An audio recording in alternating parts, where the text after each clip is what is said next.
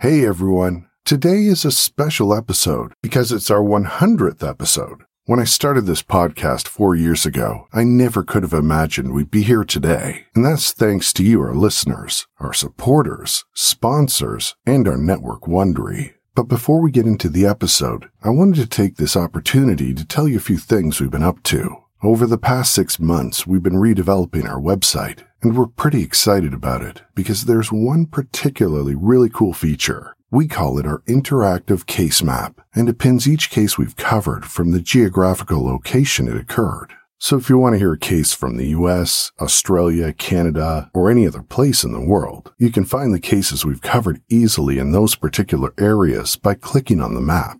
I also wanted to let you know that if you ever find yourself wanting to find out more information on a case after listening to one of our episodes, Instagram is the place where we take a bit of a deeper dive into information we didn't cover in the episode. Just follow us at The Minds of Madness. I want to thank you all again for continuing to listen to the show, and to many of you for spreading the word to family, friends, and colleagues. Subscribing to the show or writing a review on iTunes or any other platform are amazing ways to help ensure we continue to grow and up our game with the quality and content of each episode. And a huge thank you to our Patreon supporters. They've helped us with a lot of things like redevelop our website, but more importantly, help us cover our production costs and the talented team that work with us. If you'd like to support the show and get some extra perks, you can always sign up to be a Patreon supporter for as little as $1 a month. Just go to patreon.com/madnesspod. And with that said, thank you for listening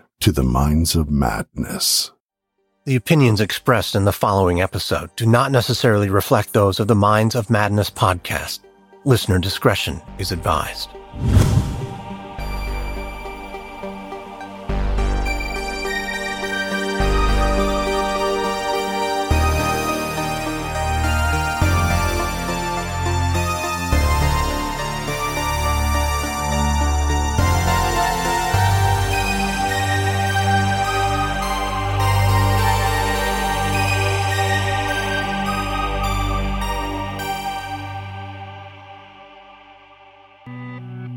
On November 26, 1986, 25-year-old Josefina Rivera walked the dark streets of Philadelphia looking for work.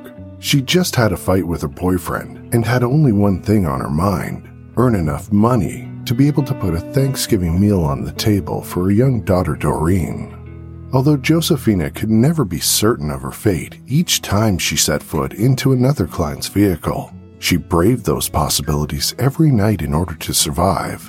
So when a man pulled up in a white Cadillac that evening, she took her chances, not realizing it would be a night that would change her life forever. Join me now as we take a look into one of Philadelphia's darkest and most horrific crimes. You'll learn how 6 young women fell into the hands of a twisted man's maniacal fantasies and the horrors they would endure in their desperate bid to stay alive.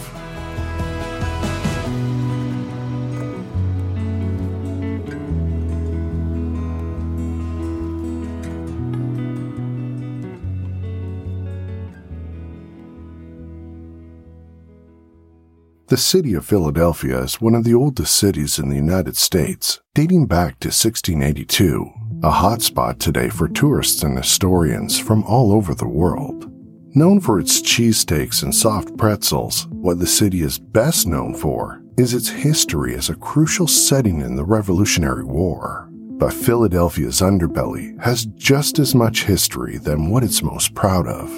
In the late 60s, the city fell into decline with manufacturing slowly grinding to a halt, causing jobs to become scarce. Crime was rampant, and racial tensions grew to an all-time high. By the late 80s, social unrest and violence started to simmer down, but a clear wariness was felt amongst the residents and the streets began to fall into decay. North Marshall Street was particularly run down, with most of the houses falling apart. Very few homes had more than an arm's reach between them, leaving very little in the way of privacy. But for the people who lived on that street, it was home. One house in particular served as a beacon of hope and comfort. 3520 North Marshall Street was the home of 43-year-old Gary Heidnik, the honorary bishop of a branch of the United Church of the Ministers of God. Gary was born on November 22, 1943 in Eastlake, just outside of Cleveland, Ohio. Following his parents' divorce at age 3, Gary suffered a difficult life along with his younger brother Terry, who eventually went to live with their father Michael and his second wife. But life with Michael Heidnik wasn't easy, a strict father who often emotionally abused the two boys. When Gary wet the bed, his father would humiliate him by hanging his wet bed sheets off the balcony. At age 6, Gary fell from a tree, causing a brain injury. It was at that point Gary's behavior began to change. The child who used to love and be gentle with animals before was now tying them up and injuring them. At age 17, Gary joined the Army but was honorably discharged 2 years later in 1962 for psychological reasons.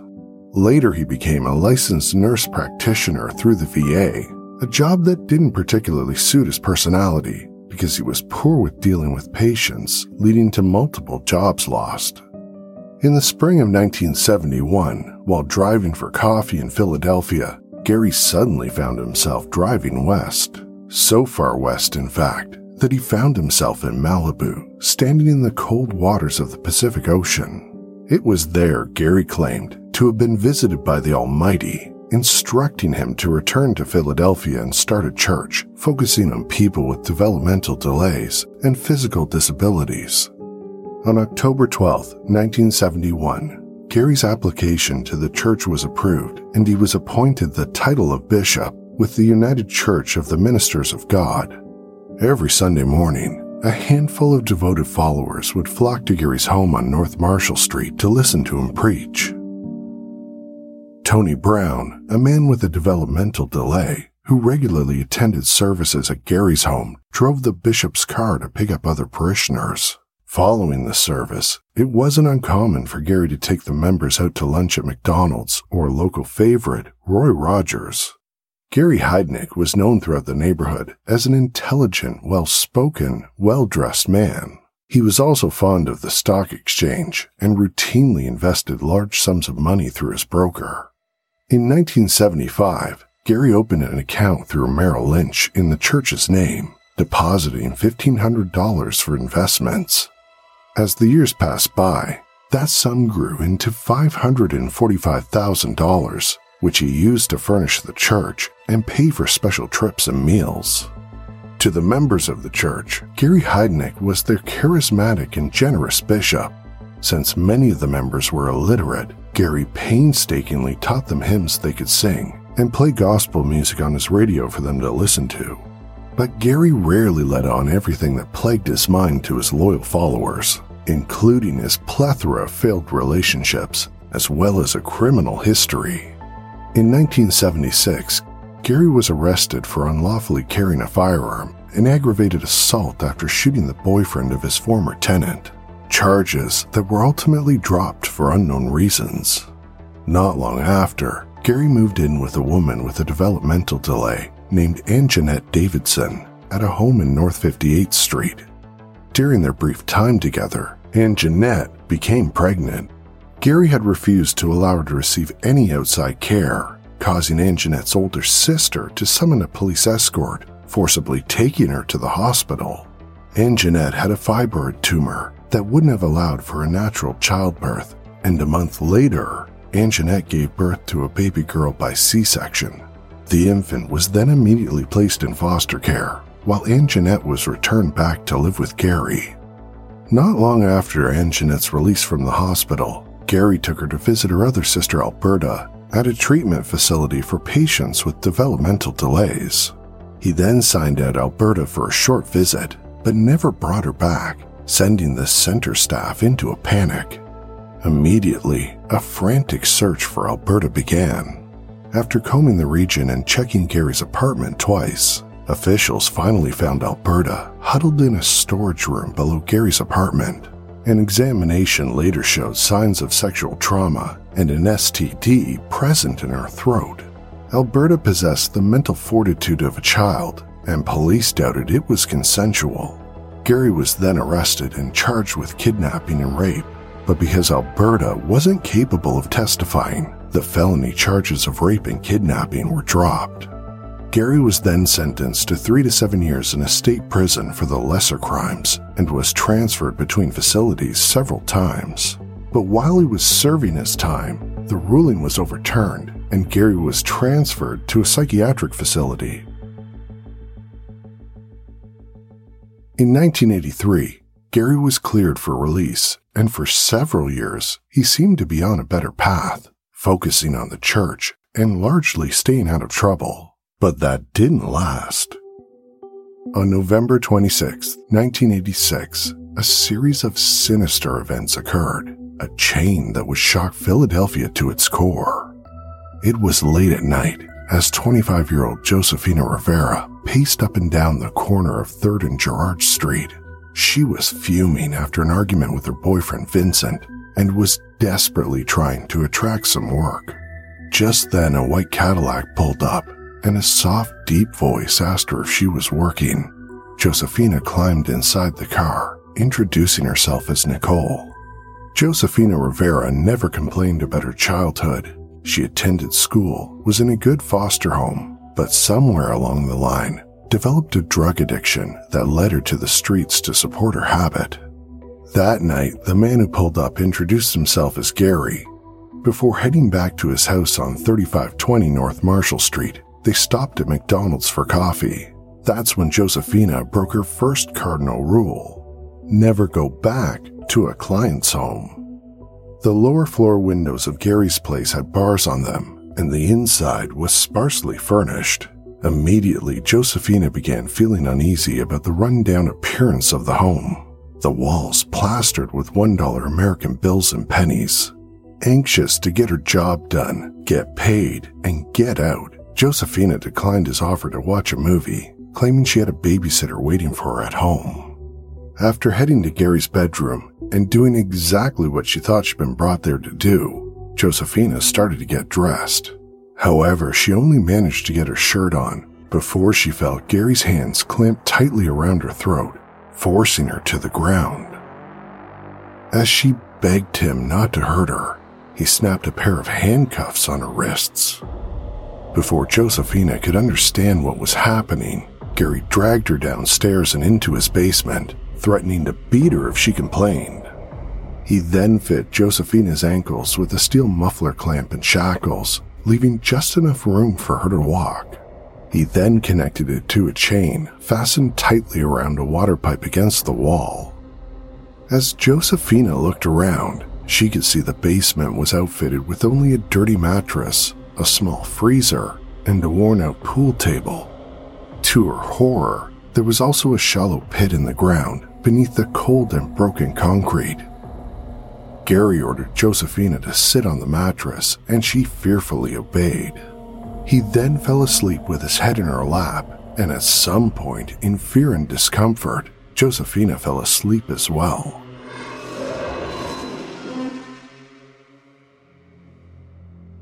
The following morning, on November 27th, Josefina awoke shivering alone in the decrepit basement, with only her thin shirt for protection against the chill of the underground lair. Just then, the door at the top of the stairs opened, and Gary made his way down, greeting Josefina jovially, offering her an egg sandwich and a glass of orange juice. Terrified he might be trying to poison her, Josefina refused to eat. Next, Gary set to work digging deeper into the broken hole in the ground beneath the concrete floor in the basement. He was making it deeper and wider, almost like an earthen coffin. While he worked, he rambled on, with Josefina growing more disturbed by every word he uttered.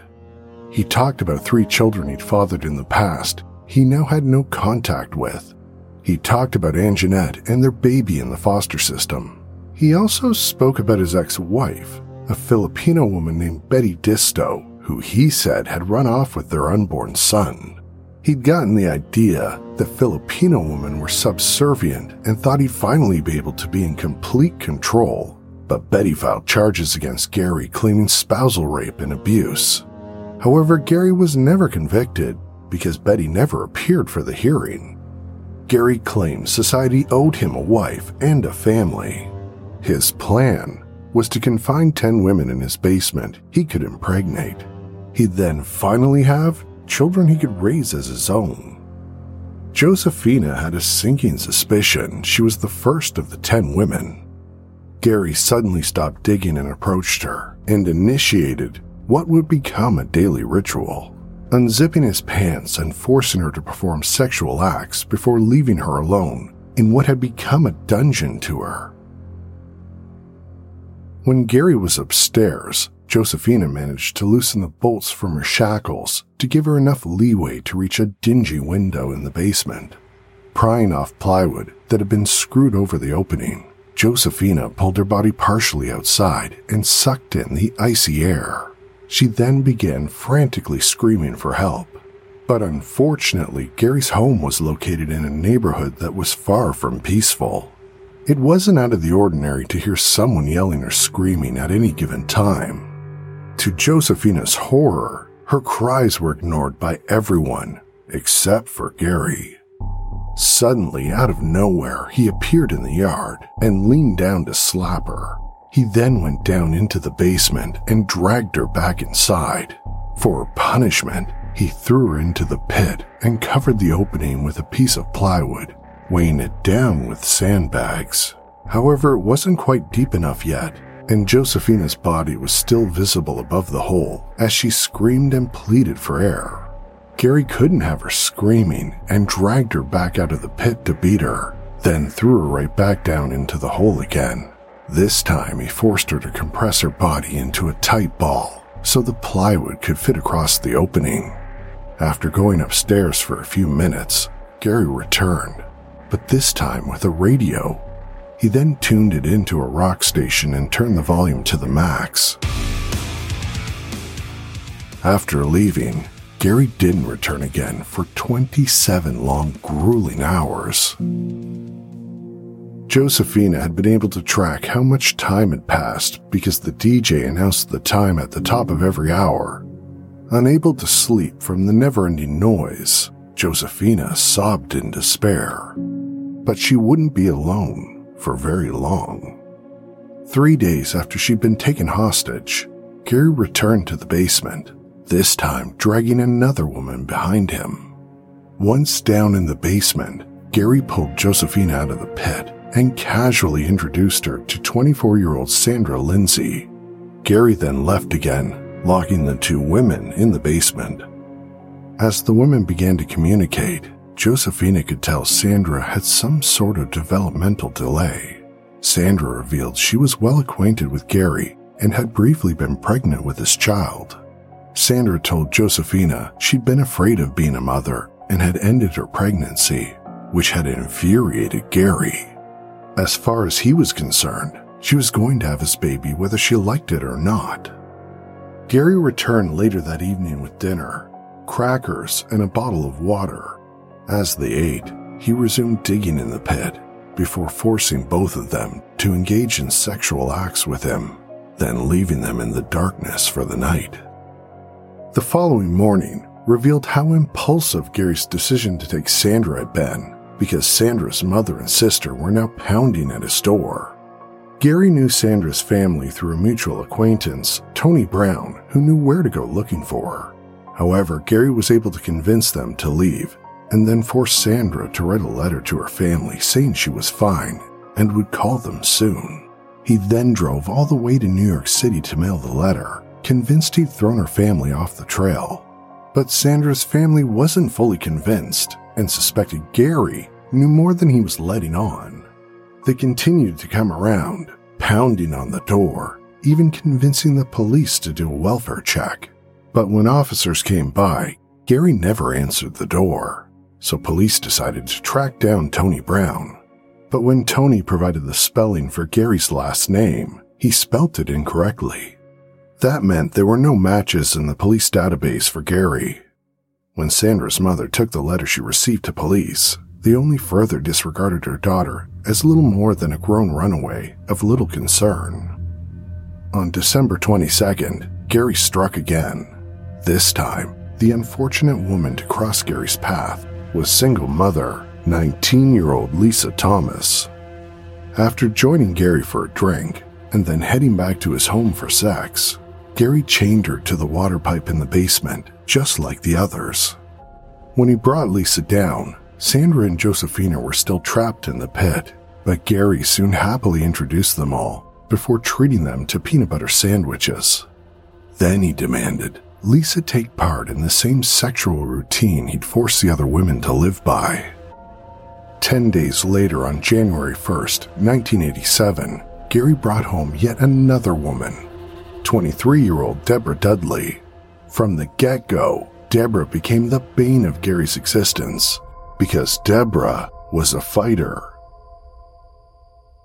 As a hierarchy began to form among the captives, Deborah made it known she wasn't going to break as easily as Gary had hoped. At the same time, Josefina was beginning to learn how to manipulate Gary into treating her better than the others, leading her to become something of a favorite. Gary soon began forcing the women to beat each other, as well as engage in sexual acts with one another, for his own twisted amusement. The women had to work their way up to a more comfortable existence. When they first entered the basement, they slept in the pit. If they complied, they would graduate to an inflatable mattress, then to a real mattress. Their already minimal nutrition began to lapse further when he started giving them dog food to eat. If they behaved in a way that pleased him, they'd be rewarded with treats like cookies. The women soon began begging to be the one Gary would choose to have sex with in hopes of being given a treat. But Gary wasn't done building his harem. On January 18th, 18-year-old Jacqueline Haskins became his latest victim. A woman so petite, her shackles slid right off her ankles. Gary was feeling good about his accomplishments. He'd managed to add another hostage to his basement, and to top it all off, it was Josefina's birthday. As a rare gift, Gary decided to celebrate by allowing all the women to order from a Chinese food takeout menu. On February 1st, Sandra incurred Gary's wrath when she tried to push the plywood off the opening of the pit. When she refused to eat, Gary strung her up on the ceiling, hanging her from an eye hook by her handcuffs. Gary forced breadcrumbs in her mouth as she hung there for a full week, ignoring her as she began vomiting and complaining of a fever. On February 7th, Josefina was the first to notice Sandra wasn't moving. Despite all the women desperately crying for her to wake up, she never did. Gary angrily declared she was faking it and pulled her down, kicking her into the hole. He then gave the rest of the women ice cream from the freezer while they waited for Sandra to move. Gary checked for a pulse and found none. He was furious. He'd lost the possibility of any children she might have carried for him and decided the rest of the women needed to assist him in dismembering her body. Each of the women were then forced to remove various limbs. Afterward, Gary took Sandra's remains upstairs, and after a while, the sound of a power saw could be heard.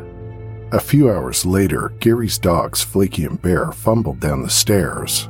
In their mouths, they carried a bone with chunks of meat still clinging to them. Horrified, the women could only assume they were carrying pieces of Sandra. Gary then attempted to dispose of the rest of Sandra's remains by scorching them in the oven. On the stovetop, he boiled her head in a tall pot. A sickening odor soon began to waft throughout the whole neighborhood, a putrid smell no one could deny. Aggravated neighbors immediately called the police. A rookie cop answered the call. As he knocked on Gary's door, he couldn't help but feel slightly apprehensive about what he might find. When Gary answered, he calmly told the officer he'd simply burnt his dinner, a pot roast he had in the oven. Although he'd managed to ward off the policeman, the whole incident had put Gary on edge, and he was in no mood to deal with attitude. Deborah was still refusing to behave, even after he showed her what he'd done to Sandra's body and threatened her with the same fate. Gary then used a blender to emulsify the rest of Sandra's remains, which he mixed with dog food and fed to the rest of the women. Gary had become paranoid that his captives were planning to overpower him.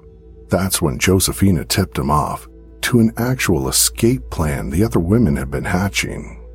They were all then severely punished. That is, except for Josefina. The worst punishment came when Gary gouged their ears with screwdrivers, attempting to deafen them. Josefina was again exempt. As Gary's paranoia grew, his forms of torture became more extreme, now introducing his captives to electric shock. After filling a pit with water, he used a cut extension cord with an exposed bare wire, which he then dangled into the pit. The wire was placed on the chains binding the women, sending vicious shocks rippling through their bodies as they screamed in agony. On March 18th, Josefina was forced to electrocute her fellow captives, shocking Deborah's chain directly. Just seconds before falling limp against Lisa and Jacqueline in the pit, Deborah screamed out, "He's killing me." As he'd done with Sandra, Gary initially claimed Deborah was faking it until he actually dragged her out. He then casually made the women dog food sandwiches before pulling Josefina aside and forcing her to write a note declaring her guilt for Deborah's death and making her sign it. It was his idea of a countermeasure to prevent her from going to the police. Deborah's body was then left on the floor overnight before Gary placed her in the freezer the following morning. On March 20th, Gary and Josefina drove out to Pine Barrens, New Jersey, where Gary dumped Deborah's body in a heavily wooded area. Since Deborah's death, Josefina, who was still going by the name Nicole, had risen to a higher status in Gary's eyes, and he treated her less like a captive and more like a girlfriend. While the other women remained chained up in the basement, he often took Josefina out to eat, making sure they were seen together in public. In the meantime, Sandra's family was still coming by, pounding on the door. Gary felt confident that if people believed he had a girlfriend, suspicion on him about Sandra's disappearance would drop. He also felt certain Josefina had developed Stockholm Syndrome and would never betray him. On March 23rd, Gary struck yet again. He was determined to make up for the loss of Sandra and Deborah. This time he took Josefina with him on his hunt for another woman. As they drove around town in his white Cadillac, they spotted 24-year-old Agnes Adams, who Josefina knew as Vicky. The two women had worked together briefly at a gentleman's club called Hearts and Flowers. Gary also knew Agnes from previous encounters. And just like before, he took Agnes back to his place as he had the others and cuffed her, dragging her down into the basement. Gary told Josefina he wanted to capture another woman the next night, but Josefina was getting ready to make her move. She'd been working on him for months, building his trust, gaining more and more freedom under his control. Finally, on March 24th, Josefina managed to convince Gary to let her see her family. Amazingly, he agreed to allow it, still believing she'd never betray him. He warned her, however, that if she tried to run, he'd kill the others. Gary agreed to drop Josefina off at a gas station on 6th and Girard, on the condition she'd bring back another woman when she returned at midnight. But the minute Gary was out of sight, Josefina hightailed it to a payphone. At first, police didn't buy her story, but after sending 2 officers to meet Josefina at her boyfriend's home, the ominous sight of her bruises and scarred body changed their minds. The officers hurried to the gas station where Gary was waiting. Surprised, Gary raised his hands, asking if he'd failed to make his child support. Gary was then arrested and taken to the sex crimes unit. At 4:30 a.m. on March 25, 1987, a search warrant was granted, and Sergeant Frank McCloskey and a few other officers arrived at 3520 North Marshall Street to investigate. As law enforcement entered the rundown building, Officer Savage and Sergeant McCloskey headed for the basement, where they discovered 2 women chained and sleeping on a mattress. When they announced their arrival, The women bolted awake and began screaming. They were both nude from the waist down. When they realized they were being rescued, they kissed the hands of the officers as they sobbed in relief. Agnes Adams was then freed from the pit where she'd been trapped. As Officer Savage inspected the kitchen, he found a badly burned and charred stock pot on the stove, as well as a blackened roasting pan in the oven, containing what looked like a single rib. He also discovered a human forearm inside the freezer. It was all he could do to keep from vomiting. By the next day, news of Gary's crimes erupted across the country. Everyone wanted to know who this mad preacher named Gary Heidnik was. As the media devoured the story, police dove headfirst into the grueling investigation, cataloging every object in Gary's home. They also began meticulously digging up the backyard. Every suspicious object was then carefully identified. Tony Brown loudly proclaimed his involvement in the whole affair and was charged as an accomplice. However, since none of the women recalled ever seeing him, his case was dismissed on May 1, 1987. Gary, meanwhile, was left to sit in prison as he tried to find a lawyer to represent him. He finally settled on Charles Peruto Jr. When the lawyer heard Gary Heidnik wanted to hire him, he was nothing less than shocked. But after listening to Gary's insane story, and somewhat against his own better judgment, he decided to take the case. While awaiting trial, Gary had to be put on suicide watch after attempting to hang himself in the showers. During the preliminary hearing on April 23, 1987, Lisa, Josephina, and Jacqueline testified about all they had endured, painfully describing the brutality Gary had forced upon them. On May 14th, the status hearing was underway, and it was then Gary began building his image. As he hobbled into the courtroom like a drunken man, he snapped a stiff military salute to the judge and answered, "Yes, sir," to every question, regardless of whether or not it actually fit as an answer. Gary pleaded not guilty. The case was then handed to Judge Lynn Abraham, known throughout the city as a tough cookie, also known to despise the term plea bargain. On May 16, 1988, the trial began, and Gary shuffled into the courtroom.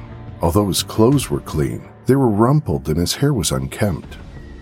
It was all by design. Gary's lawyer, Charles Peruto Jr., wanted his client to look as mentally unwell as possible. On June 20, 1988, the trial was finally underway, and Charles Peruto wasted no time attempting to paint his client's mind as heavily damaged because of military LSD experiments performed on him during his service. Judge Abraham shot that explanation down due to the crippling lack of evidence. The prosecution, on the other hand, was confident they had enough evidence and witness testimony to convince the jurors of Gary's guilt. As the prosecution went into the gruesome details of everything the women had experienced, they were also sure to mention what Gary had done with Sandra's remains. Peruto stressed to the jury Gary Heidnik was far from innocent, but was extremely troubled and hadn't intended to kill Sandra or Deborah. During Josephina's testimony, she described in great detail everything she'd endured, including Gary's dreams of impregnating 10 captives and starting a family. Josephina also described deplorable hygienic conditions that lasted until after Christmas, when Gary finally began allowing the women up to the bathroom one at a time for a short shower. All of the women testified, but it was clear Josephina's words had cut the defense like a knife. Even when Peruto cross-referenced her, she never faltered in her story. When medical examiner Paul Hoyer stepped forward, he described the body parts recovered from Gary's freezer. Unique aspects to the bones and teeth matched Sandra's physiology. However, Hoyer wasn't able to determine her manner of death. By the time psychiatrist Dr. Clancy McKenzie testified for the defense, Peruto was fit to be tied. Mackenzie broke every script they'd rehearsed ahead of time, and rather than hindering the prosecution's arguments, the doctor's testimony ended up aiding it. Mackenzie refused to admit Gary Heidnik wasn't entirely in his right mind. By June 27, 1988, it was finally time for closing statements. Peruto claimed all Gary wanted was a family, and the deaths had both been accidental. The prosecution, on the other hand, painted Gary as a man who knew exactly what he wanted and just how to get it. On June 30th, the jury retired to deliberate and returned on the following day with their verdict: guilty on all counts. Under Pennsylvania law, the jury also laid down the penalty. Gary Heidnik was sentenced to death. On July 6, 1999, at age 55, Gary was put to death by lethal injection. His last meal included 2 cups of coffee and 2 slices of cheese pizza. He had no final words. Sandra and Deborah's families attended the execution, as did Jacqueline and her relatives. Josefina Rivera, however, did not. She felt it would have been better for him to sit in a 4x4 cell. It's believed Gary Heidnik in part inspired the fictitious serial killer Buffalo Bill in the film Silence of the Lambs. Like Gary, Buffalo Bill too kept his victims captive in a pit. Getting inside the mind of a madman is a dark and disturbing place. Clinical psychologist Dr. Christina Frisani explains the culminating factors that led Gary Heidnik to follow through with his twisted fantasy. There are a lot of different factors that impact mental illness. Not just sets of symptoms, but also context, genetics, family history. In this case, there was documented mental illness in the family as well as childhood trauma. There were immediate family members who had committed or attempted suicide. There are reports that Gary Heidnik's father humiliated and bullied him as a child, and some mental health issues can be linked primarily to biology and neurology, and some more to social history and past experience, but it's often a combination of both nature and nurture. Mr. Heidnik was reportedly diagnosed with schizoid personality disorder as an adult. Personality disorders describe sets of personality traits that are rigid and pervasive. So even though we all have aspects of many of the personality disorders that are outlined in the Diagnostic and Statistical Manual of Mental Disorders, in order to actually have a personality disorder, one has to show many of the listed symptoms from the onset of adulthood, and then continue to have this combination of symptoms through time and different life contexts. It has to be a whole pattern of behavior that impairs an individual's functioning, not just on a personal or professional level, but in all contexts of their lives. Schizoid personality disorder does share aspects with schizophrenia, but it's more of a set of consistent and dysfunctional personality traits that make it really difficult to treat. Another distinction is that schizophrenia often involves invasive symptoms that we call positive symptoms, referring to something being added to someone's perception, like hallucinations or delusions, whereas someone with schizoid personality disorder doesn't have hallucinations or delusions, even though they may have odd thinking and perceptions that are outside of the norm. Someone diagnosed with schizoid personality disorder seems stoic and self-sufficient, withdrawn, aloof. They genuinely prefer to be alone. And that impacts their interpersonal relationships, especially romantically. Sometimes people with this disorder are celibate or asexual, but when they are in romantic or sexual relationships, their interests might border on voyeurism or perversity. So they might have sexual interests that are outside of the norm or even dangerous or making others uncomfortable. Any person who struggles with disordered personality will have difficulty in relationships. But when someone has an emotionally disorganized or abusive childhood, their cognitive and emotional development are really impacted. So it might change those sets of symptoms to be even more pervasive. They might have depression, anxiety, abusive behavior as adults, things like that. And in a case where an individual's developmental years included being physically or emotionally abused or both, A person whose brain chemistry is already predisposed to odd thinking and behavior might then also develop behavioral patterns that are even more dysfunctional. According to many statistics, about 1% of American children are abused. But of that 1%, those children are 9 times more likely to be involved in criminal activity as adults, which illustrates how strong the link between nature and nurture can be. In this case of Gary Heidnik, imagine being made fun of, ridiculed, and having nowhere to turn for support for your entire upbringing. Then, as an adult, making enough money that you have freedom and resources, but then you also have all the traits of schizoid personality disorder and a history of trauma. In this extreme case, it was a recipe for disaster. After years of having no control and absorbing so much grief, Mr. Heidnik was only interested in women that he could pay, capture, and control, not just the victims of his final crimes, but also his first captured victim and his mail-order bride.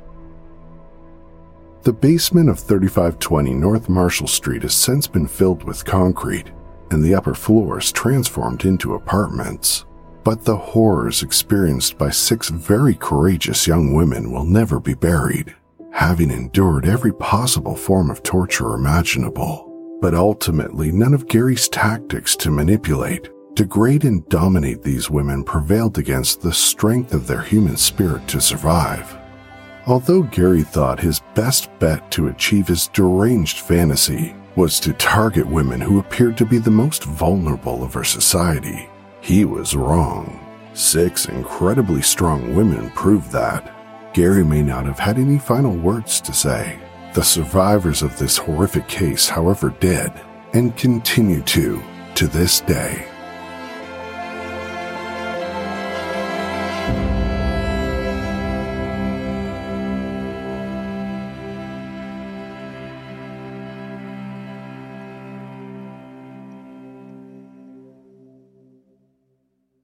A special thanks to Dr. Christina Ferzani for sharing her insights in this episode. And now I would like to introduce you to the podcast, Philotimo Life.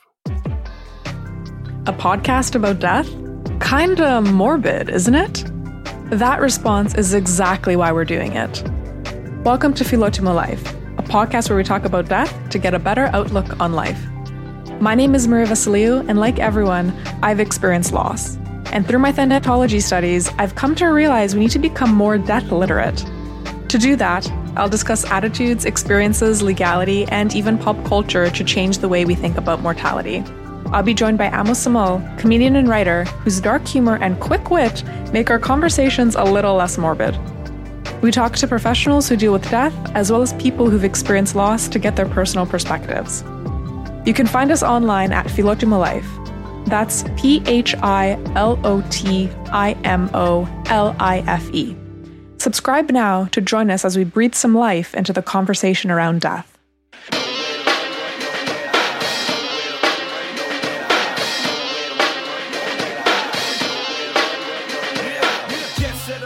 The Minds of Madness can be found on Apple Podcasts, Spotify, Stitcher, TuneIn, Google Play, and all other podcast platforms. Ad-free episodes of this show are available on Stitcher Premium. If you would like to support this show and get some extra perks, including extra content, early release, and ad-free episodes, go to patreon.com/madnesspod. You can find our website by going to mindsofmadnesspodcast.com. To find us on Facebook and Instagram, search The Minds of Madness, and on Twitter using the handle @MadnessPod. And finally, the closing track, Feel the Madness, is provided by The Funkors. You can find them at the record label's website by going to goldenerrorrecords.com.au/GE. Someone standing at my door. I hope they can't get in, cause I'm not prepared to run. I can feel the madness. Someone standing at my door. I hope they can't get in, cause I'm not prepared to run.